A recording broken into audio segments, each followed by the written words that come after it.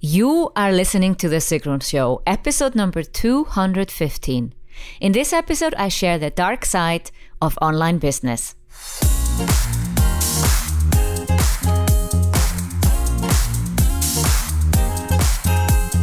Welcome to The Sigrun Show. I'm your host, Sigrun, creator of Samba, the MBA program for online entrepreneurs. With each episode, I'll share with you inspiring case studies and interviews to help you achieve your dreams and turn your passion into profits. Thank you for spending time with me today. Building an online business takes time. I share with you proven strategies to help you get there faster. You'll also learn how to master your mindset, up-level your marketing, and succeed with masterminds. Today's episode is about the dark side of online business. Over the years, I've shared the ups and downs of building an online business, not just the success stories, but also the mistakes and failures. But there is a darker side to online business, and I want to share that one with you today. To grab the show notes of this episode, go to sigrun.com/215.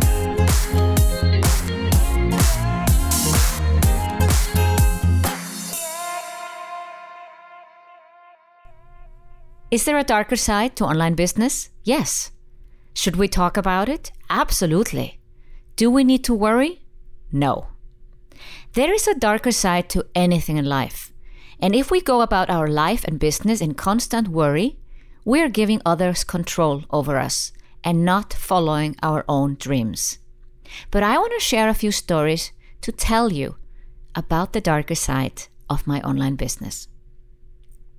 About 2 years ago, I received a creepy email, and I decided to remove the person who sent it from my list. I didn't do it lightly. I even had some brief doubts. But this is my business, my life, and if I feel someone is out of line, then off they go. What did the person do, you might ask? This person sent me 2 emails. I actually love receiving emails from my subscribers, and I read all of them, and I reply to some of them. So please, if you're on my list, continue to write me emails. But these emails were different. In the first email, just before Christmas 2015, the person made the effort to write me in 3 different languages: Swedish, German, and Icelandic, which you may think is nice, but it felt totally off to me, like someone who is trying too hard. So here's how the email sounded. I've translated it fully to English so that you understand.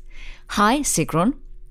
How did you get that interview with Matthias in Tagesanzeiger? Where are you over Christmas? Greetings, A. I felt very weird about someone who wants to know where I spend Christmas. If you follow me on social media and read my emails, you know where I spend my holidays, and you don't have to ask. Asking about something that's so obvious felt creepy, so I did not reply to this email. The second email came 3 months later, or middle of March 2016, and it looked harmless enough. Thanks for all the stories.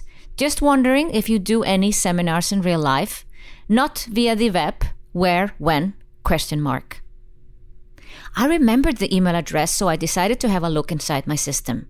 Turns out that the person had not read my emails for 3 months and just read half of the emails right before they sent this email to me. I felt weird about someone wanting to know all these things about me and not reading my emails.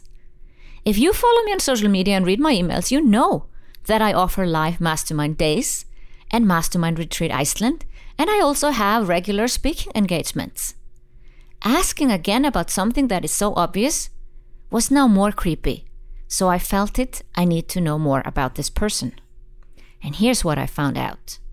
Number 1, the person did not enter their first name when they signed up, just A, and had not signed any of the emails sent to me with their full first name, like they were hiding their identity. Number 2, the person used an email address that is not used anywhere else. I checked the internet, and this email address is nowhere to be found, which means the person created this email address with the sole purpose of signing up for my list. Number 3, The person had gone to great lengths to hide their IP address because my system was not able to tell me the IP address of their sign-up location, and therefore also not which country where they were based in. All email marketing systems try to save the IP address of subscribers so you can segment your list by country, but also in case you need to know their IP address. Number 4. The person had not joined my Facebook group, nor watched any of my 100 webinars, or tried anything I have offered since they signed up. They were obviously not interested in building a business, so I must conclude that this person's interest was only in me. Number 5, I trace routed the email and found it was sent through various private IP addresses before going through a server in Karlsruhe, Germany, where I lived 7 years of my life. If this isn't creepy, then I don't know what is. Actually, this was the second time in my life that I needed to trace route an email. The first time was 18 years ago. I was studying at ETH in Zurich, Switzerland, and my friend got a series of weird emails. She asked me for help on what she should do. I asked to be able to read the emails to try to understand. In the first email, the person was admiring her as if they had seen her in real life, but just didn't dare to approach her directly. In the second email, the person made some more advances and told her that they would love to meet up and whether they could arrange a meeting. In the third email, it sounded as if the person didn't really want to meet up live yet, but just wanted to stay in touch and have an email relationship. My friend was not interested. She was in a relationship, and the emails also felt totally off to her. I agreed. This sounded all too weird. The name of the person was not known to us, and the email address was also a bit off. I decided to use my newly acquired programming skills to trace the email. I opened the command window of my SGI workstation and went to work. By using the email header, hidden in normal email programs but can be revealed at any time, I traced the path that the email had taken from the recipient to the sender. The route went through various servers with different IP addresses, but at the end, I had the sender's IP address. With the IP address, I could use another tool to figure out the physical address of the sender. I was shocked to find out that the email had been sent from the office of where my boyfriend worked. To make a long story short, that man is no longer my boyfriend. As you can understand, I have zero tolerance for creepy emails and people who try to hide their identity to harass others. I hope you never have to trace a creepy email, but if, then just Google traceroute and you'll find various services. But there's also a darker side to online business where people do not try to hide their identity, and that's on social media. Almost weekly, I receive private Facebook messages from creepy guys. Luckily, Facebook has now a hidden folder, so I don't see them unless I look into the folder, which I do from time to time because it might contain messages from people I actually know.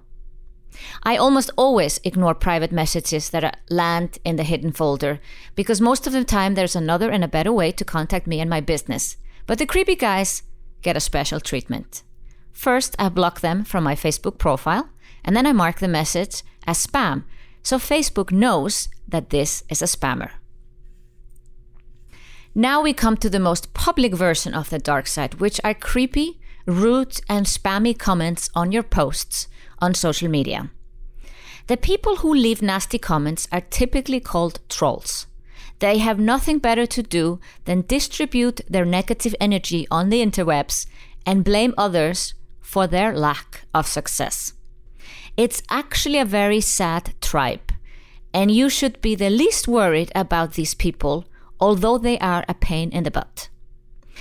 Just last week, I had a discussion with one of my clients, and she was in shock over the rude comments she was receiving on a video ad she was running, and had been deleting the comments and banning the people. And that's actually not what you should do. There's a huge difference between getting a rude comment on your private profile and on your business page. If I make a Facebook post for my friends on my private profile and receive a very hurtful comment, then I would absolutely not want to be friends with that person anymore, and I would delete the comment and unfriend them. This has never happened to me. It is much more likely that I see a Facebook friend post some bullshit on their own profile, and I realize by seeing that post that I don't want to be friends with them anymore and unfriend them. But let's come back to the example of my client. If you have a public post on your private profile, I would treat it like I treat comments on my business page. On my business page, I run ads, and it's mostly on our launch ads where I get some of these nasty comments. Especially the ad where I share my story of being sick and unemployed and now making millions of dollars. That I awake some trolls who just don't want to believe my story and want to call me all kinds of names. The first time it happened, it shocked me. But now I know this is coming and I have a process. The process is to hide the comment so that the person who made the comment thinks it's still there. But actually, that person is the only person that sees the comment, and maybe anyone who also saw the comment before it was hidden. Then I sometimes reply to the comment, but in most cases I don't, because replying to trolls is like putting gas on the fire, and they get all fired up and want to continue harassing you. So why would you hide a comment instead of deleting it? Well, the person who gives you a comment is increasing your reach.